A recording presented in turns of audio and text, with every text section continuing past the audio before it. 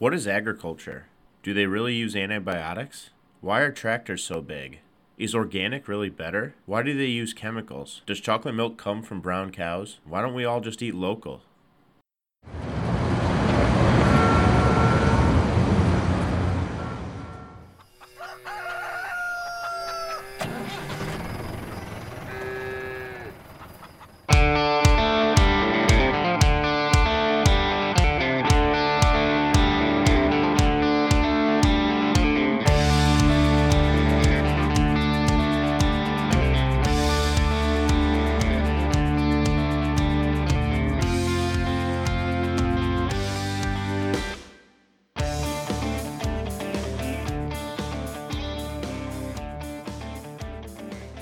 Hello and welcome to episode 2 of the Ag for You podcast with me, your host, Dustin Bartlett. This is going to be a part 1 of a 2-part series on one of the most talked about topics revolving agriculture from people outside of agriculture. That's right, we're going to talk about the scary GMOs. Alright, so I'm assuming that most of you know that I don't think that GMOs are scary. In fact, I don't think that anyone should think GMOs are scary.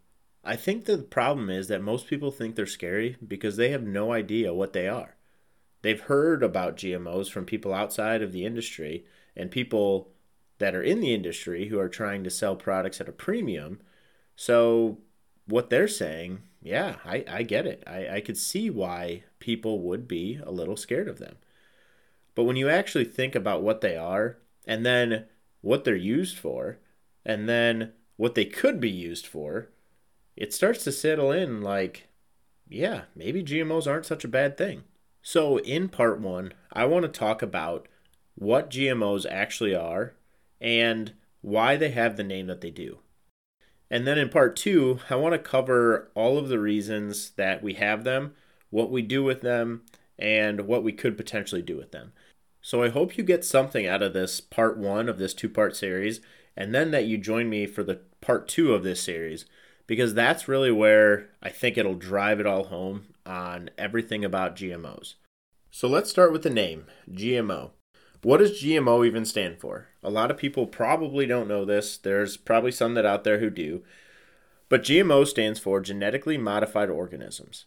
That means that a lot of people might think that anything out of relative nature is a genetic modification. And actually, it is.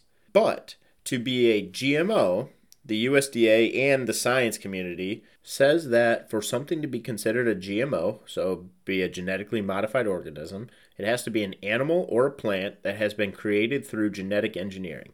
So why is that term, genetic engineering, so important to the definition of what a GMO is? Well, because if you think about it, we manipulate genetics or the genome all the time. So now at this point, I know there's probably a few people out there saying, you weren't going to make this super sciencey. Why do I have to know what a genome is? All right, so really quick, anytime two people, two animals, two plants reproduce, they are sending DNA from each other to make a new life form. The new life form does not take everything from both parents and then have a double DNA. What it does is it takes some of each and it makes a new human or a new plant or a new animal. So, yes, that means whenever you have a child, you are genetically modifying you and your partner's DNA to make a new life form. Well, here's the thing. GMOs, genetic engineering, is a little bit different than just genetic modification. We have actually been genetically modifying things for thousands and thousands of years. The biggest example of this is actually house pets. A lot of house pets first were animals that were captured and they were bred with other animals that were captured. And what they did is they would take certain offspring that maybe were a little bit tamer or a different color or a little bit some type of characteristic that they wanted, and they would use that one to breed another one. And then what they would do is they would look and take the genetics that they wanted out of one. This one has long hair. This one has short legs. And they would breed and breed and breed and breed. And over time, you would get new types of animals. They aren't much different from the animals that were wild, but if you domesticate them and you breed for things you want, you get a lab or you get a certain type of cat. Another example is corn. I wonder how many people actually know that corn is just a grass. It was developed in central Mexico roughly 7,000 years ago. It started as just a wild grass that did not look like corn as today. It didn't have kernels that were all the way around. They weren't close together. And over 7,000 years, we have the corn that we have today. And all that was because they took it, they cross-pollinated this wild grass, they got something, they cross-pollinated again and again and again and again, and you get corn. Since we have been modifying genetics for so long, why can't we just say, all right, well, GMOs, genetically modified organisms, we've been doing that forever. All right, case closed.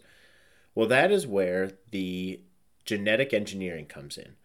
A really good example of this is actually one that I heard while doing some research for this exact topic when I was in school, is from Dr. Peter Goldsboro, who is a professor at Purdue University, gives an example of the blue rose. If you think about roses, you probably haven't seen many blue roses. And to be honest, you probably haven't seen many blue plants. And so when he talks about this in terms of genetic modification and genetic engineering, if you take two roses and cross them, there's most likely no way you're going to get an offspring that is a blue variation of a rose. But if we find a gene located in a different plant that we could cut out and insert into a rose gene, then we have the chances of getting a blue rose. And that is where the difference between genetically modifying and genetically engineering something is. Genetic modification, again, is just crossing and seeing what you get. Genetic engineering is actually finding a gene within another species, a bacteria, and cutting that gene out and inserting it into the genome of a different species that you're trying to get some characteristic into. So I don't know if you caught that, but I said you take a gene from something natural and insert it into another natural thing. And this is a huge revelation for a lot of people.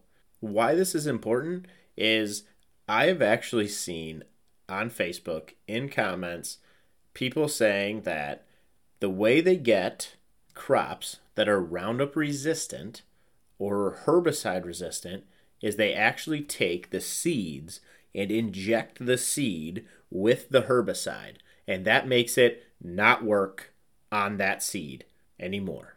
I may or may not have responded to these people and asked them, all right, so do you have to do this to every seed or just a few of the seeds? And everyone says every seed. Well, we'll get into a little bit later on how we actually grow a crop, but a really quick example of why this would be utter nonsense is that, take soybeans for example. We plant soybeans at 140,000 seeds per acre. Now take that acre and multiply it by another 100. And that's how many seeds would be in it. So in this person's example of how genetic modification works and how we get Roundup ready crops, you have to take every seed and inject it with Roundup. And then it's good against Roundup. And you have to do this on 140,000 seeds per acre over every acre that they get planted. There is no way that this would ever work. And that is a good example of why people have no idea that genetic engineering is taking something natural and putting it into something else natural. And the only difference is the process at which that is done. And that is the not natural part. But sometimes we actually do it with natural things. We can take a gene from one corn and we wanted to put it into a different corn. And we can cut that gene and put it in, and that actually just speeds up the transfer, and we are more likely to get the characteristic we want. Now, we could have taken it and we could have crossbred it and then seen if we got the gene that we wanted, and then crossbred it again, and then again and again, and keep trying to get it that way. But this speeds it up, and it makes it more efficient. And that way we can get the benefits without the time. So that is why, to me, GMOs are nothing to be scared of. Now, people will say, well, how do we know how they're going to affect us? If we eat them, how do we know they're not going to affect us? Well, when you eat a carrot, do you become a carrot? Does any type of carrot DNA transfer to your DNA? Or after you eat a steak, do you feel like standing around and chewing your cud for a long time and mooing?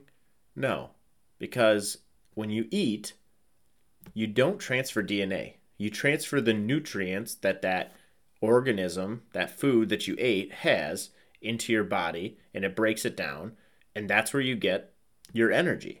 So a lot of people will say, well, okay, we're not genetically engineering ourselves. We're not doing that process to us. But if I eat it, or if I eat what eats it, then that is a genetic modification. And that is not at all true. It just isn't. Because if that was the case, like I said, anytime you ate an orange or an apple or any type of food, you would become that. So when a cow eats genetically modified corn, it is not getting any DNA transfer. So it cannot have that. What the cow is getting the nutrients from that corn broken down, everything that it doesn't need to run its cells goes out in waste, in manure or urine. So that is why I have a hard time with people actually thinking that if I eat a GMO, I will become a GMO. Now, I will admit, there is a lot of science that goes into this, and that can make people feel uneasy. But if you just sit back and think about the simple reason that we eat, to get nutrients, and how that process works. So the sun gives energy to the plants to make nutrients. The plants make the nutrients to feed their cells and grow big. The cow come in, eats the nutrients by eating the plant. The cow uses those nutrients to make itself big, and then we eat the cow and get those nutrients into our body, and then we go on and complain about GMOs. That's how the process works. If we think about it that way, you'll start to see GMOs a different way. All we're doing again is taking some gene out of something natural and putting it into another natural thing and getting what we want out of it. So why this push on GMOs? If you think about agriculture and you think about the food industry in a whole, you get a premium if you can make people want something over another thing. And if you just take corn or any type of food, well, how can we make people want this food that is the same as this food, but we want them to want that more and pay a little bit more? Well, that is when GMOs come into play. They can tell people that GMOs are bad, and this product, which is the same as this product, was made with no GMOs. And then, if people are scared of GMOs, they'll pay more for it. They'll say, no GMOs? Oh, I want that. I don't care how much it costs. It's something I need because it doesn't have a GMO in it. And that food then gets marked up a certain percentage, which the consumer ends up paying for because it doesn't have GMOs. There's been some research done that food that is labeled non-GMO versus food that is not labeled non-GMO is actually about 40% more of a markup than the food that is not labeled non-GMO. Even though it could be the exact same type of food, once that label goes on it, they can mark it up and people are going to pay for it.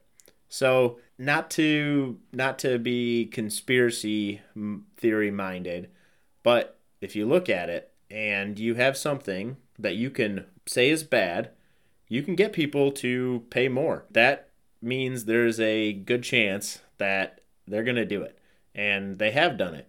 And that's why a lot of people get false information on what GMOs are. So now let's talk about the good of GMOs and how they help farmers, help the environment, and help the consumer. But unfortunately, this is all the time I've got today. So let's save that for part 2 of this episode. So if you want to know all the good sides of GMO, then tune in to the next episode of the Ag for You podcast.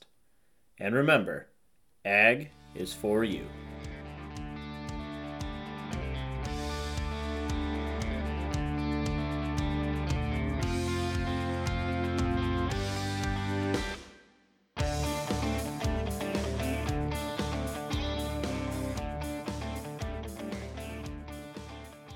Hey, thanks again for listening to this episode. If you ever have any questions or concerns, please reach out to me. I really like feedback, and I hope to make this podcast a better one with it. Thanks again.